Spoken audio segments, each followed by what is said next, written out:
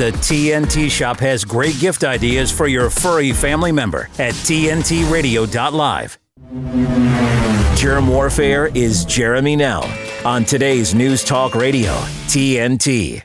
Germ Warfare at tntradio.live. That is my email address, as you hopefully know by now. And just to correct some of those spelling errors, Germ Warfare is with a J, not with a G, because my name is Jeremy. So it's just a little play on words. And also because I have a contagious personality. My mother loves my terrible jokes. Anyway, jump into the live chat, say hi. If you are watching via one of the live feeds, hi. I don't know where they all are now. They are all over the place. Just go to TNT's website. You will find all the necessary information where you can download the shows afterwards, the videos, the audios. Everything is available on the website. It is also pretty hot at the moment. It has been hotter. Last week was hotter here in Cape Town. It's currently 30 degrees Celsius, but it's still warm where I'm sitting right now because my power just went out. I'm running off backup power. We've got rolling blackouts and got no aircon. So I'm running off fans and some very warm lights shining on me. So I do apologize if I if I start becoming more glossy and shiny throughout the course of this conversation. All right. My name is Jerm. This is Germ Warfare, the battle of ideas. The facts, no spin or agenda. Enough with the lies, we need the facts. This is today's News Talk Radio, TNT. My friend Simon Roche, is your electricity on? I don't know. I've got solar, so I'm kind of insulated from the system. The African National Congress stole all of our ESCOM money, the money that we paid for the electricity that we received. We paid through our municipality, and the African National Congress stole all of it. And so many of us stopped paying. So they came and installed prepaid meters. They installed them throughout the village. And for some reason, they skipped the distribution, the sub-distribution box that serves my house and another, I think it's 5 houses. And there were some queries on WhatsApp groups, why have these houses been skipped? Anyway, we were left until the very last. And they arrived with 3 police vans to install my meter. And anyway, it turned out that they anticipated that I was going to put up a bit of a fight. And they were too afraid, apparently. I mean, I only know through the grapevine, to give me the sort of Palm Pilot thing that you have inside your house, that controls the meter that's down at the box. So you don't have to leave your kitchen kind of thing when you go on the internet and you buy your, $20 of electricity or whatever the case may be for the next fortnight. And so they didn't give that to me. So I thought, that's it. That is a sign. And I just went completely off grid so that I have nothing more to do with them. They can take their system and they can stick it where the sun don't shine, but nothing to do with it. But I mean, look, Simon, what you're doing actually is what we are all about here, on the radio station, and of course, the general principle of being opposed to the Sustainable Development Agenda 2030 globalist goals and ambitions. They want everybody to be dependent, reliant on centralized grids of all kinds. And electricity is just one of those dependencies. It's a good thing to actually be off grid. It is. It's a very good thing to be off grid. It's we should all endeavor. It costs money and it's not easy. I had to make very great sacrifices to afford my solar system and then to upgrade it when it wasn't quite good enough. But we should all endeavor as far as we can to be independent electricity-wise, independent water-wise, and at least to some small extent, independent food-wise. It's not easy, but it's well worth the effort, and it is, in an objective, abstract sense, I should say, it's a very, very good thing. Yeah, I mean, I was, as you know, I was in Europe a few months ago. You were in the States recently also. And it's funny, both you and I are South African, and every time I find myself in, let's say, a first world environment, I appreciate that everything works, but I don't know how to explain it. I appreciate more what we have. Does that make sense? Sort of.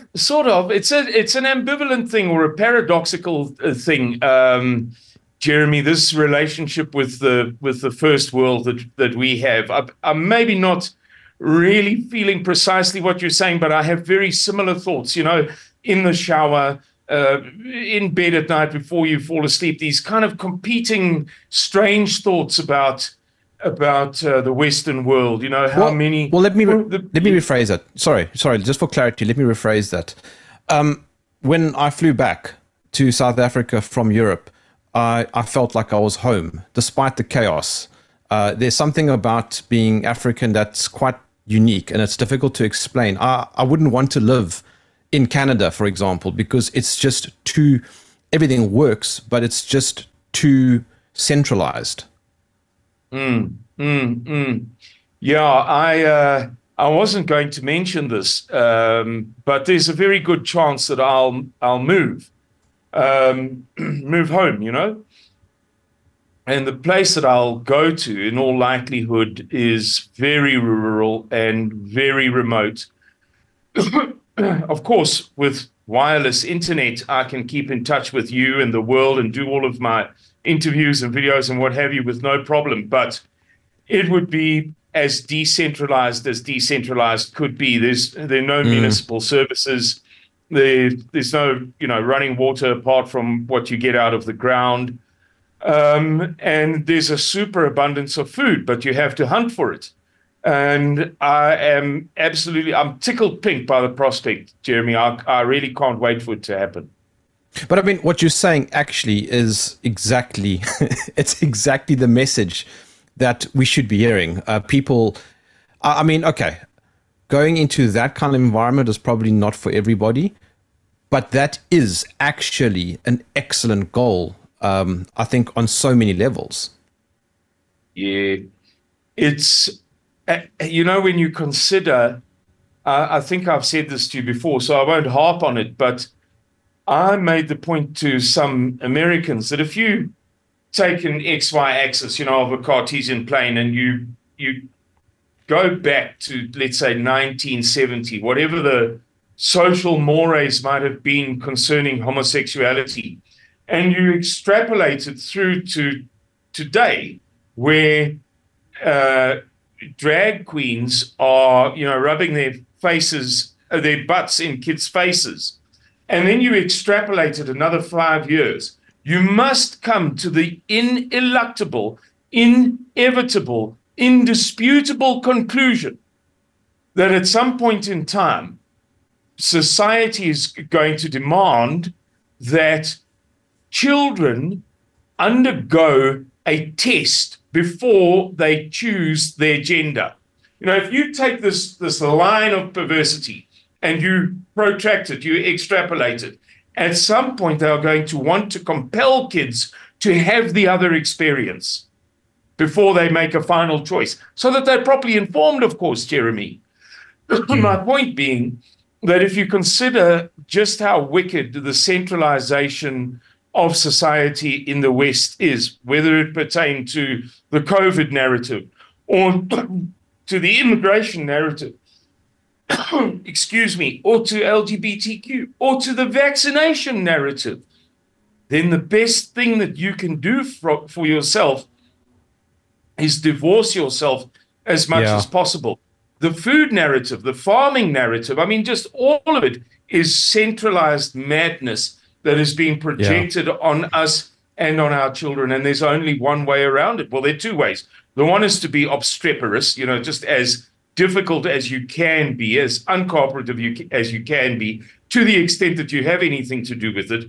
And the other, of course, is to remove yourself as far as possible.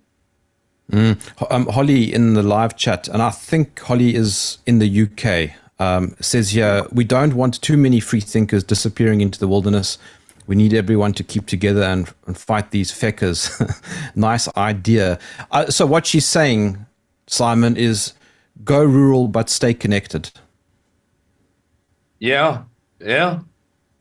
I don't know, Jeremy. I wouldn't say I'm at a point of despair, but I am at the point where I just don't know anymore what we're going to do if they tension this thing up. You know, if what Whitney Webb has been saying in recent interviews is correct, namely that within the next 9 months, I think technically speaking, it's 8 months now, there shall be, as a matter of certainty, categorical certainty, a a financial, manipulated financial crash that will lead to CBDCs and what have you. If she's correct, I think they're going to put the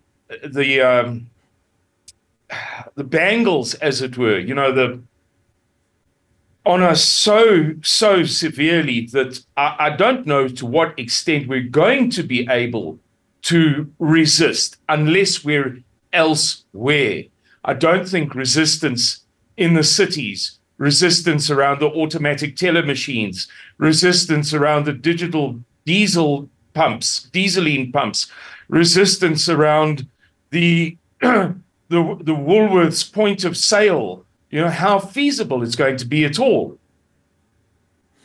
There's an interesting comment here saying, yes, but there are more of us than there are of them, Simon. But the thing is, I get what you're saying, because there doesn't ever seem to be a critical mass. We always talk about it in hope that we'll see that critical mass, but it doesn't ever appear to materialize.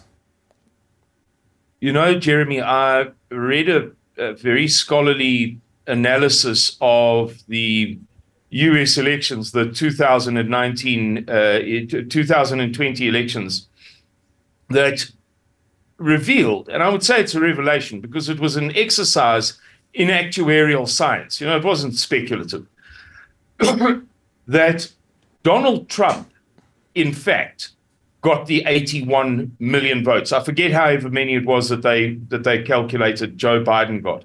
So the highest vote tally in history. And when push came to shove, when it became lucidly clear, incontrovertibly clear that the election had been stolen within a few weeks, what was the response? Was it to man the barricades? Was it to bring out 100,000 tractors and front-end loaders and graders and bulldozers?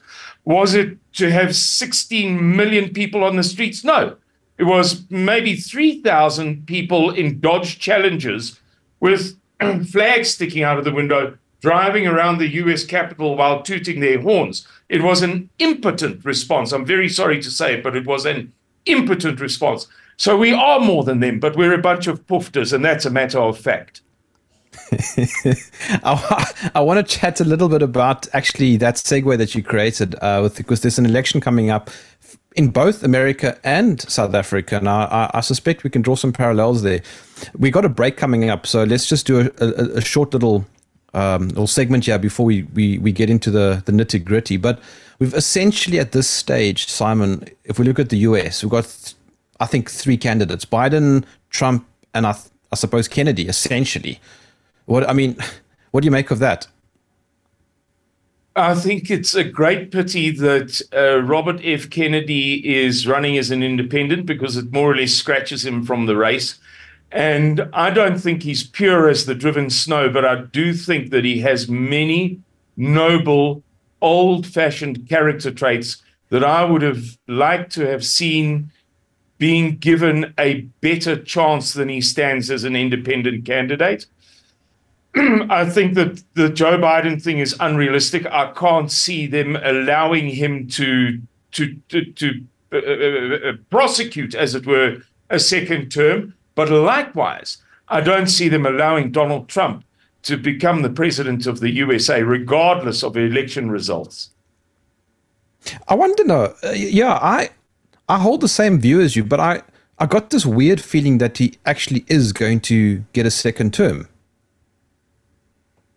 I think that if they don't put him in jail, if they don't create some sort of a dramatic thing, photographs of him in compromising situations with underage people, whatever, something absolutely that deletes him from contention altogether. If they don't do those two things, Epstein, an Epstein type scenario, then I think that he's liable to win the election hands down, and the Democratic National Convention is going to find it very difficult to steal the election in the same way as they did previously. Having said that, I still do not believe in my heart of hearts that the great elite that has controlled our lives as effectively as it has over recent years is going to stand for him being the US president. I just can't see them allowing it. All right, Simon, let's jump into that after the break. But for now, I'll be back with you shortly. My name is Jerm. This is TNT. TNT's Steve Malzberg. If a president could be prosecuted for things he did, which he believed and was advised by his lawyers, what was the duty of the president to do, and then after the fact, after he's president, he could be prosecuted. The example has come up today many times. Well, when Joe Biden leaves office, he could be prosecuted for not securing the border. Barack Obama okayed drone strikes against American citizens overseas. He could be prosecuted for murder.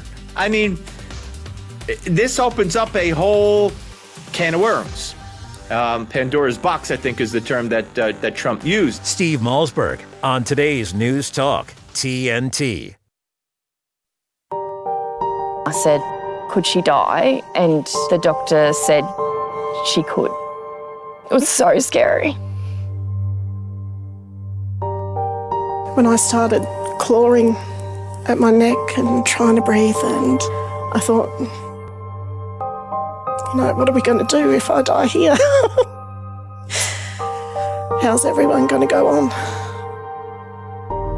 When someone's gravely sick or injured in the bush, they rely on the Royal Flying Doctor Service. But now the Flying Doctor needs your help to fund vital medical equipment and supplies. Please search Flying Doctor online to give a regular gift of just $10. You can help equip the Flying Doctor's teams to respond to any emergency anywhere. Search Flying Doctor online. Become a part of the Royal Flying Doctor Service and help save lives in the bush. CO2 sustains all life on Earth, but now it's in long-term decline. We face the return of an ice age. We mandate that the truth be told. Today's News Talk Radio, TNT. Simon, there's a comment here in the live chat that says, hang on, the comment now just jumped out of view. Where is it? It's Orange Man all the way unless they kill him. The thing here is we're sitting with a very low bar, Simon, because on the one hand, Trump is quite fun in some ways. He's entertaining. I like how he dismantles the media. I think the term fake news didn't really have any significance until he came about. And he was good with climate change. He pulled back on the Paris Accord. However, he didn't stop any wars. He didn't create any either, to be fair. But he certainly, I think, is something close to what you would call a Christian Zionist. I mean, he moved I think it was the embassy from Tel Aviv to Jerusalem. That was a big middle finger to Palestine. And I'm not entirely certain that he's completely anti the global agenda. Man, yeah, I think Donald Trump is a bit of a paradox in that regard. I think you're dead right. I have grave reservations about Donald Trump. You may or may not know, Jeremy, that when he took office, the U.S. debt was $19.8 trillion. When he left office, it was $27.8 trillion. In other words, he added to what, for all intents and purposes, was a $20 trillion debt, accrued over 250 years almost since 1776. He took that debt and he added 40% to it single-handedly in 4 years. okay, let's take off the coronavirus nonsense and the free checks and the what have you. The man is still a spendthrift.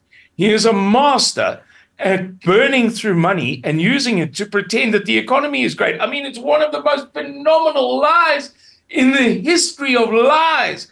You know, it's like me going to the moneylender. I'm in trouble, big financial trouble. Kids don't have shoes. My wife doesn't have money for food, for cooking supper at night. I go, come home from work or from, begging for work. I stop in at the pub. I get half drunk. I go to the money lender. I bum $1,000 and I come home and I say, yippee, it's the good times. I got a bonus. My boss gave me a bonus because I'm the best worker. It's an absolute fiction. All I'm committing my family to is greater misery over the period over which I have to pay the money back. So that fiction of the best economy ever, the best economy ever, the best economy ever, the best economy ever, causes me to mistrust the man very, very, very greatly. And the Christian Zionism thing worries me no end, Jeremy. Having said that, like many other people, I am seduced by his charisma. He's one of a kind. I mean, you've got to hand it to him. I find that I have the same problem. I mean, when he won in 2016, I quietly, metaphorically opened a bottle of champagne because he beat all the odds. But the problem is that it's a very short-sighted view because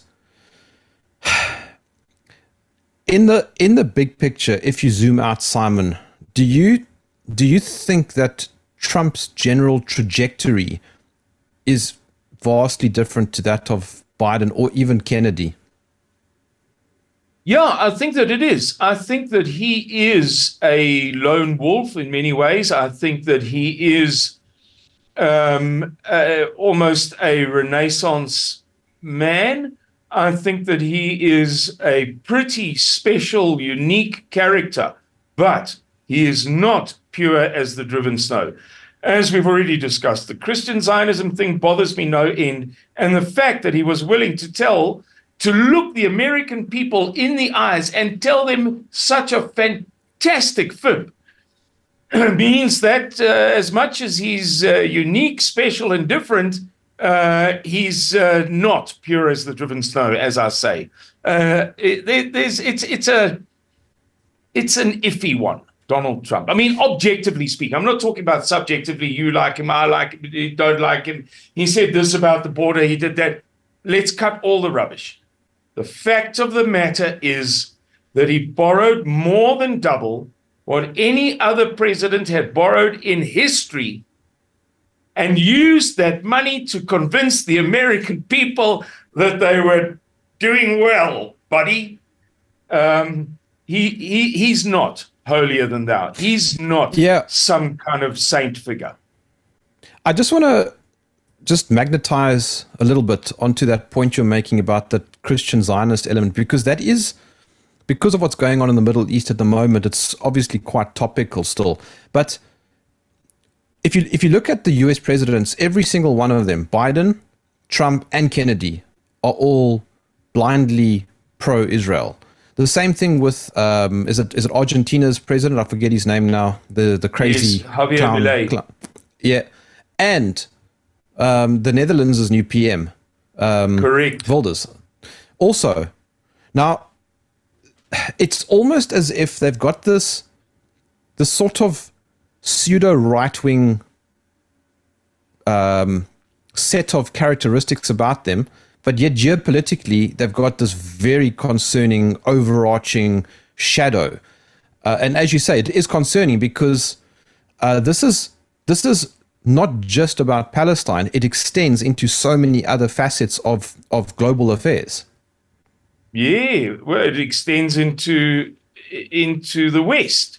People like that ensure that the West remains subordinate to the interests of Israel whenever those interests compete even slightly with one another. So it extends absolutely into the hearth and the home of every person in the West, every family in the West.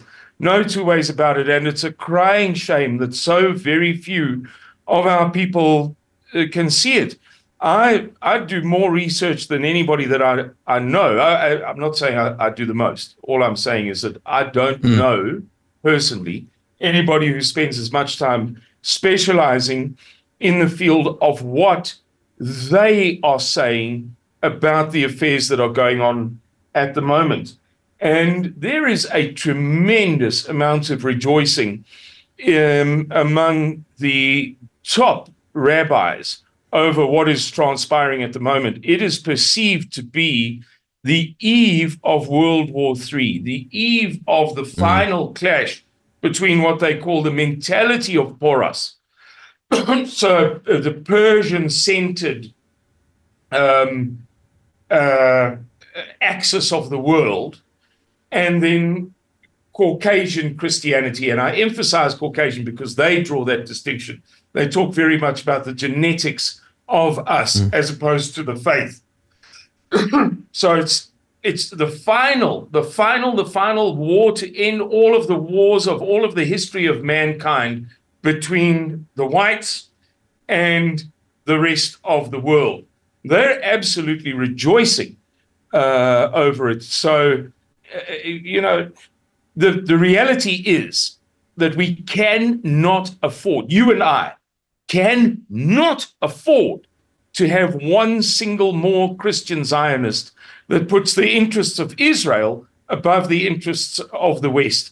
However, that's what we're going to get, because whether it be Nikki Haley, of course it's not going to be her, but you can run the full gamut. Nikki Haley, Donald Trump, Joe Biden, JFK Jr., whatever we get is going to be somebody who is a cheerleader and a standard bearer for Israel.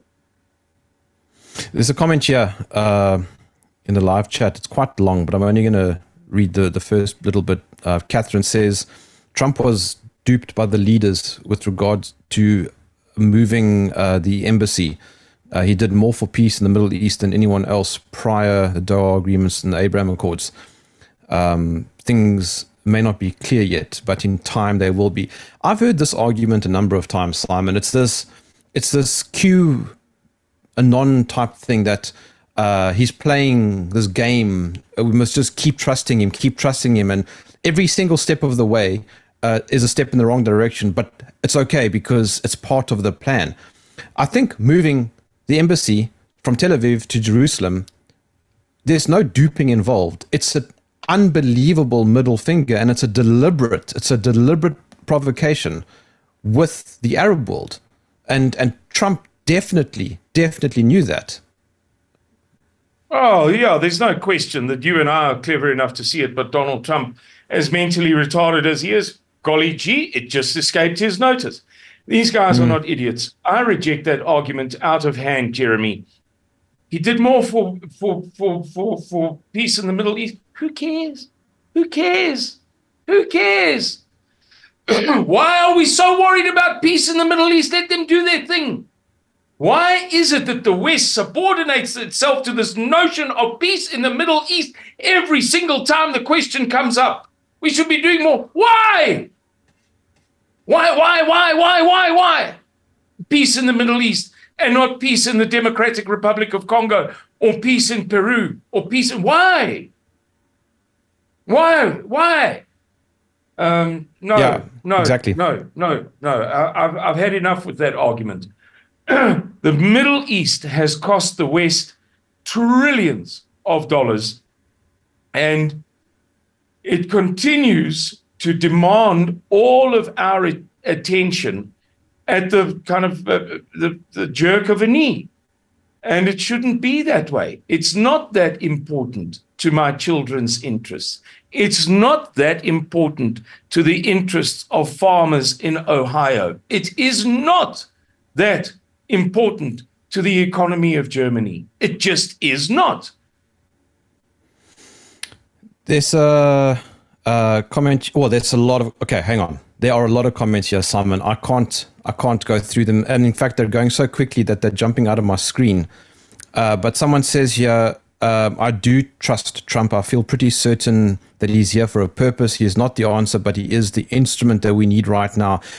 That's also an interesting idea because so somebody earlier said it's their choices between basically a turd and I don't know, something, a piece of compost or something, right? Basically, it's two terrible choices. Now, do they then vote for the better of the turds? I mean, is that where we've arrived? I suppose so, Jeremy. It's heartbreaking to consider it, but I suppose so. You know, what else are you going to do? I don't know. I really, I'm at the point where I've become an out-and-out accelerationist.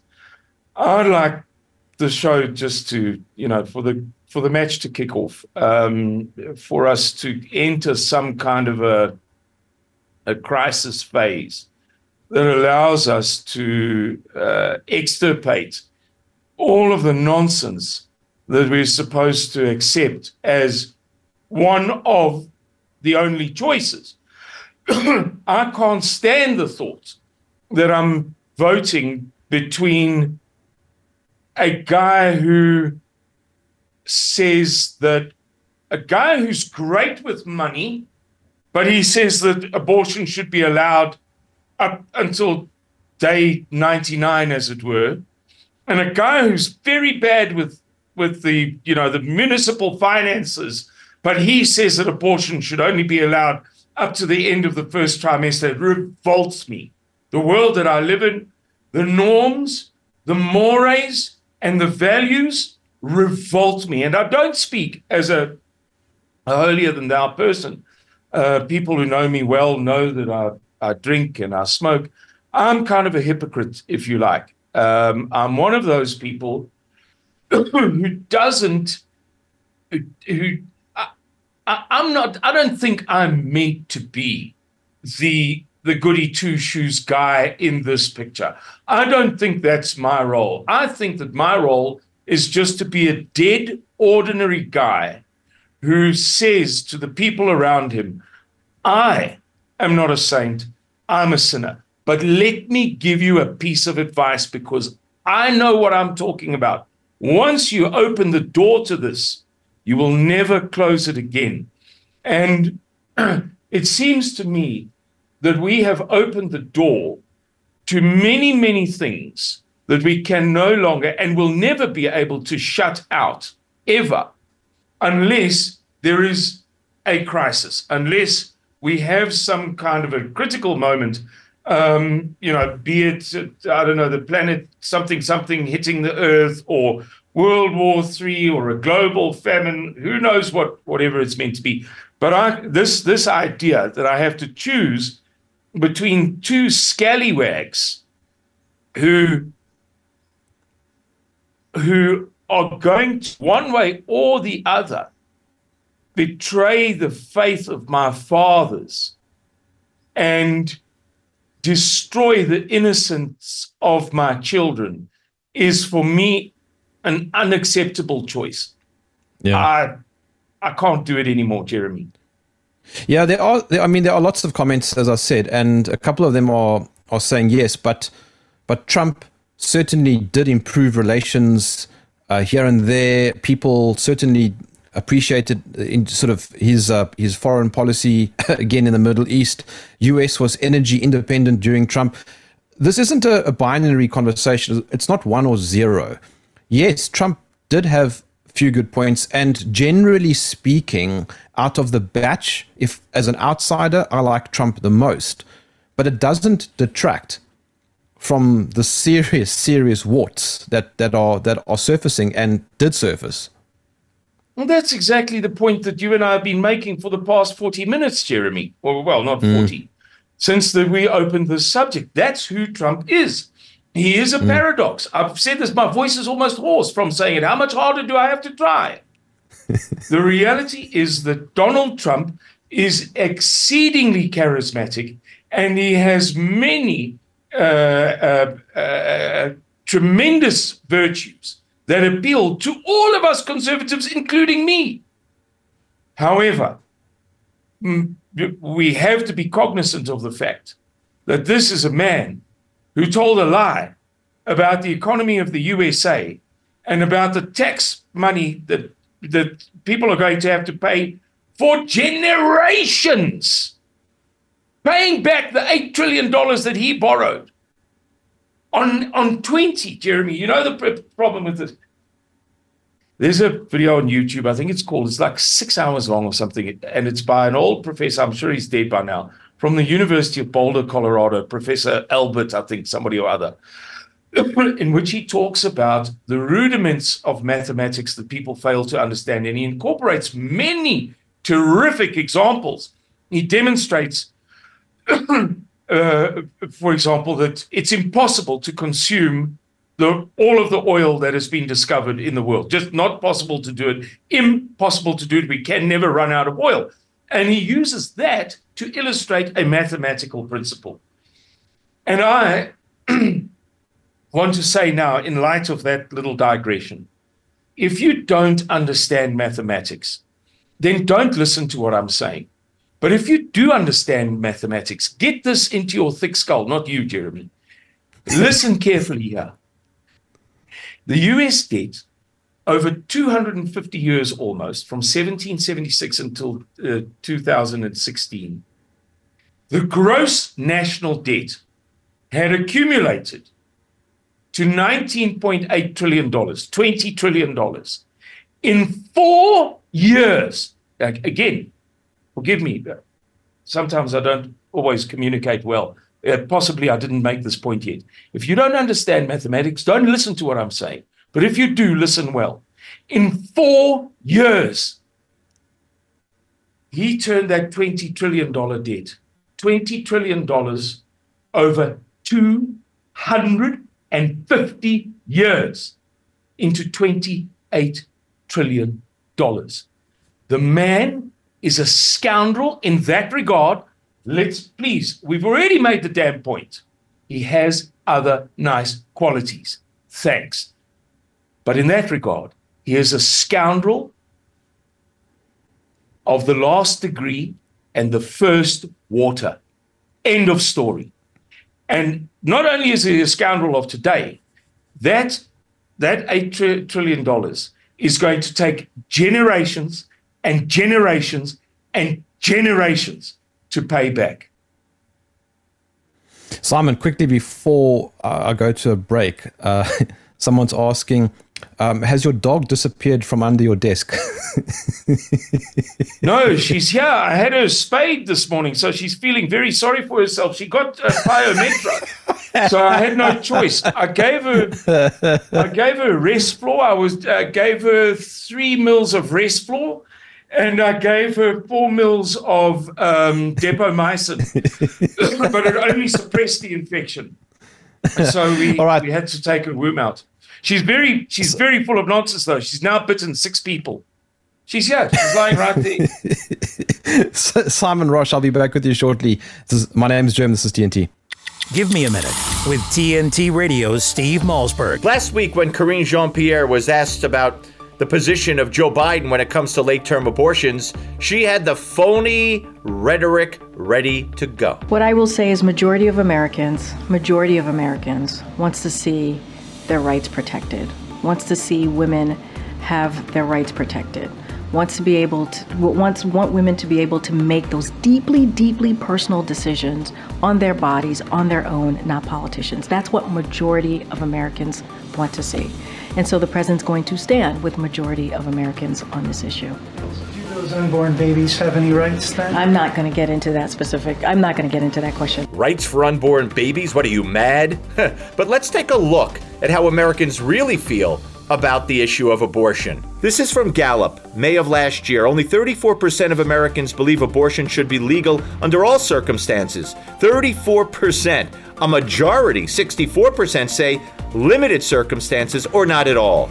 And in the same poll, only 22% of Americans believe third trimester abortion should be legal at all.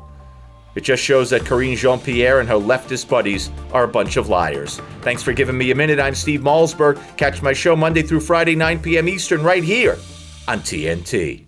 What do I love about riding? It's the thrill, the excitement. Riding gives me a sense of freedom. I feel so connected to the road. Riding is like therapy to me. It makes me feel alive. Love riding? Back off. TNT. You're with Jeremy Nell on today's News Talk Radio, TNT. A few comments coming through here, Simon, sort of in defense of Trump still. I don't know how he says, Huvo says the US is borrowing $1 trillion every 100 days under Biden. Someone else says, yeah, okay, well, let's blame Trump then for the disgusting US debt. That's a sarcastic comment. Look, the problem is again, you got to keep banging this drum. With respect, as you pointed out, to the financial situation, Trump didn't improve the US's standing. He's just done exactly what every other president has done. Yeah, that's the thing. It's not to say that Trump is a uniquely bad man and nobody else in the world is bad but Donald. Nobody's saying that. We're saying that the guy has charisma in bucket loads. He's fantastic. He's wonderful. However, he is not the spotless specimen that some people make him out to be. In fact, he has flaws of the greatest consequence. And the debt is a very, very severe thing that is going to punish the United States of America for decades to come. But people don't want to understand it, Jeremy. It's almost not worth trying to convince them that the man may be less than perfect or that he may even be a threat to their welfare. Yeah, I mean, I think an underlying point, perhaps, that you're making is that people mustn't put their trust in political leaders. It's time to take control of our own families and communities. Well, that's exactly it. You know, the US in this year's budget has a deficit of $1.7 trillion, a 38% deficit. In other words, the anticipated tax revenue, federal revenue, all revenue combined, is $4.44 trillion. The budget is $6.13 trillion. So there's $1.7 trillion short. Now, as it is, the debt is about $32 trillion, whether you're counting to the end of March, whether you count to the end of December, because there's this Janet Yellen thing, the two big quarters, 700 billion and 800 billion. You know, let's just reduce it to simple terms, about $32 trillion. And there's a $1.7 trillion deficit. And on top of that, this is a black swan year for debt maturity. It happens to be a year in which the USA has to pay back $7 trillion. And it's already 1.7 trillion short. So there's going to be financial finagling happening this year like the world has never seen. And I'm telling you, this chicken is going to come home to roost. The next time I'm in the USA, I'm going to be confronted by mothers behind the counter of the Dollar General explaining to me how they cannot pay rent even though they're working 6 12-hour shifts a week. That's because people refuse to see the harsh reality of this thing of borrowing fantastic sums of money and saying, I won the lotto. You won't believe it. I was on my way home. I stopped at the pub, but it was only for 2, my darling.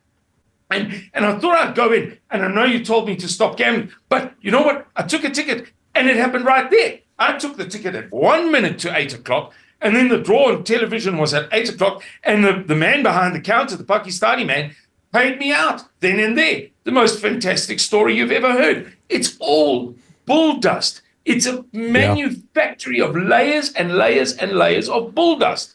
Now, I'm not saying that people should hate Trump out and out.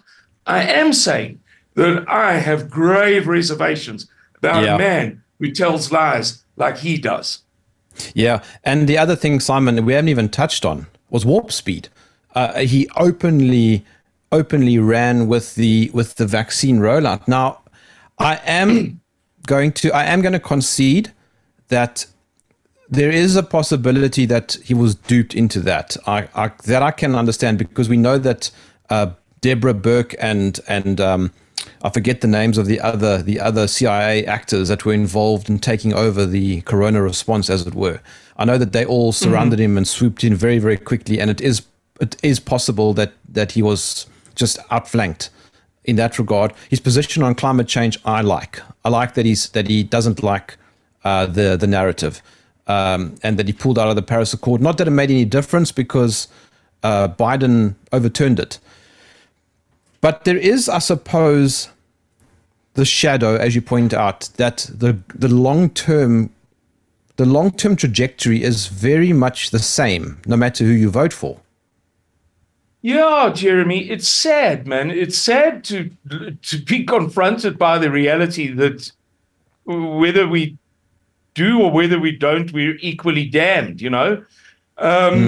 It's enough for, especially for a person like me, with my temperament, my personality, my nature.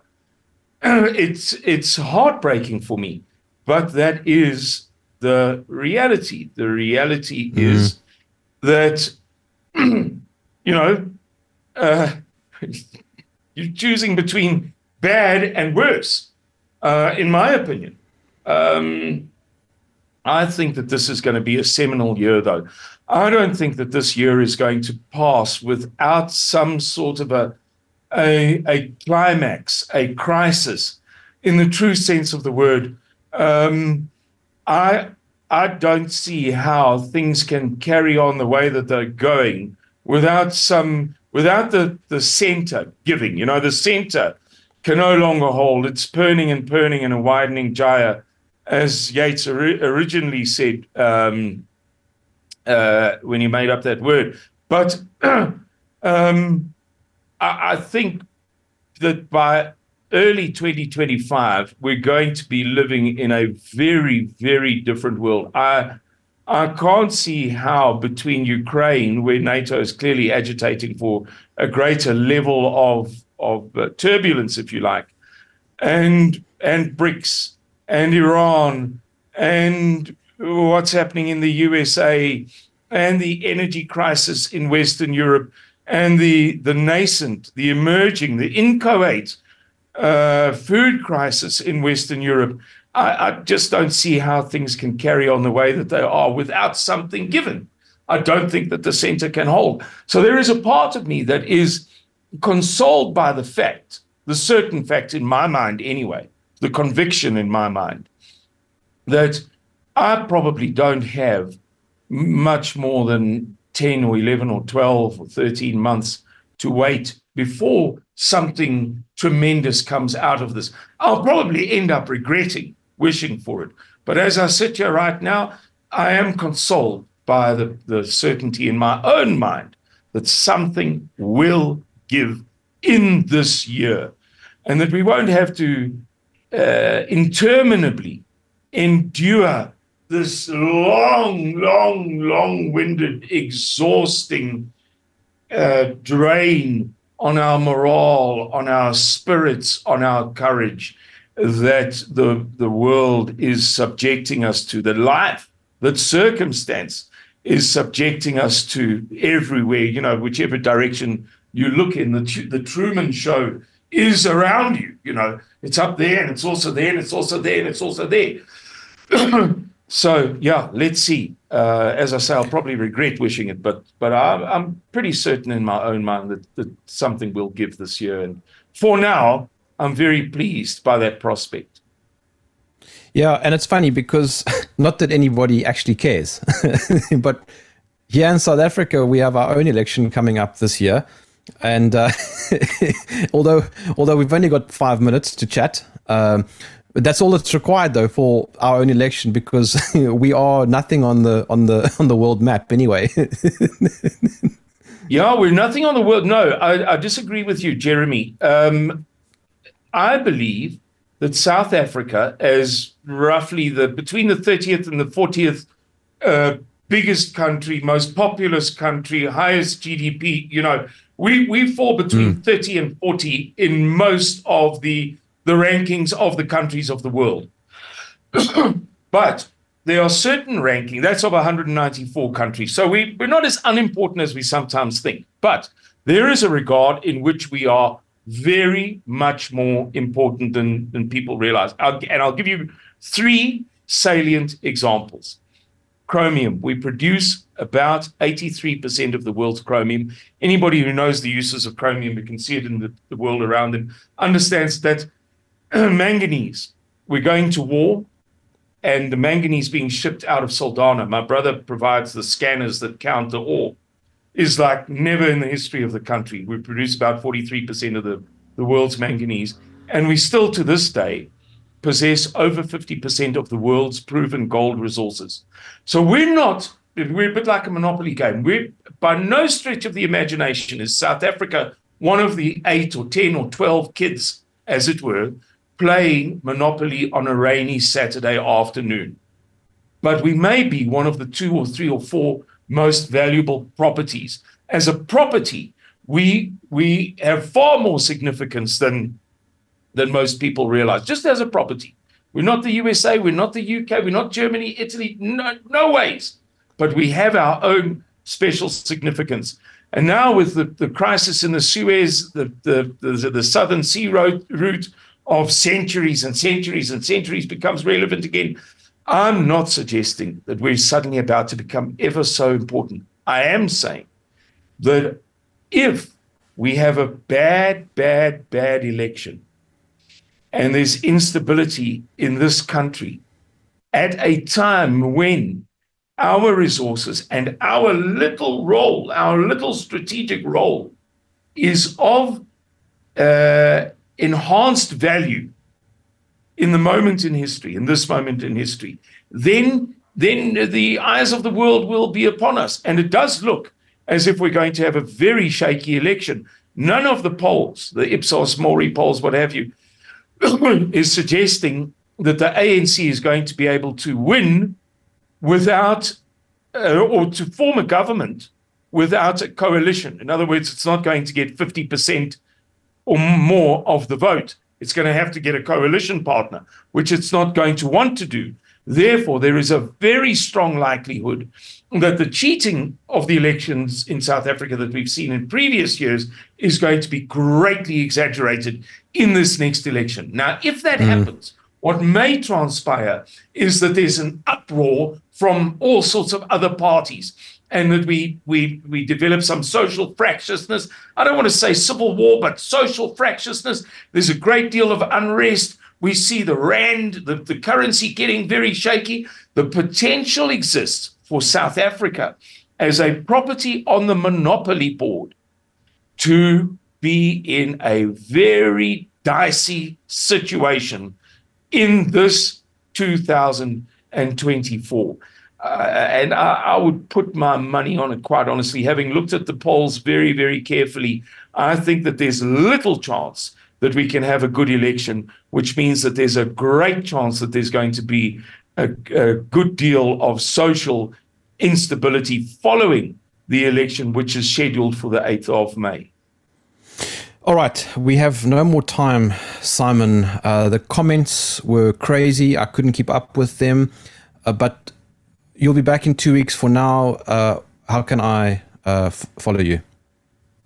Suidlanders.org, just like the sign behind my head, it's SUID Landers, SUID Landers, as easy as that, .org. Please pay our website a visit, make a small donation. We need the money. It enables us to continue to do the work that we're doing, and we're very, very grateful to all of you who do support us in that way. Thank you very much, Jeremy. No, Simon, the pleasure is all mine. Love chatting to you. As I said, I'll see you in about 2 weeks so we can rant some more. But until then, Simon Roche, thank you for joining me in the trenches. Thank you very much. Bye-bye. All right, send me an email, germwarfare@tntradio.live. I do appreciate all the mails. I promise I do reply to some of them. If they're worth replying to, I do get some weird troll type emails from time to time.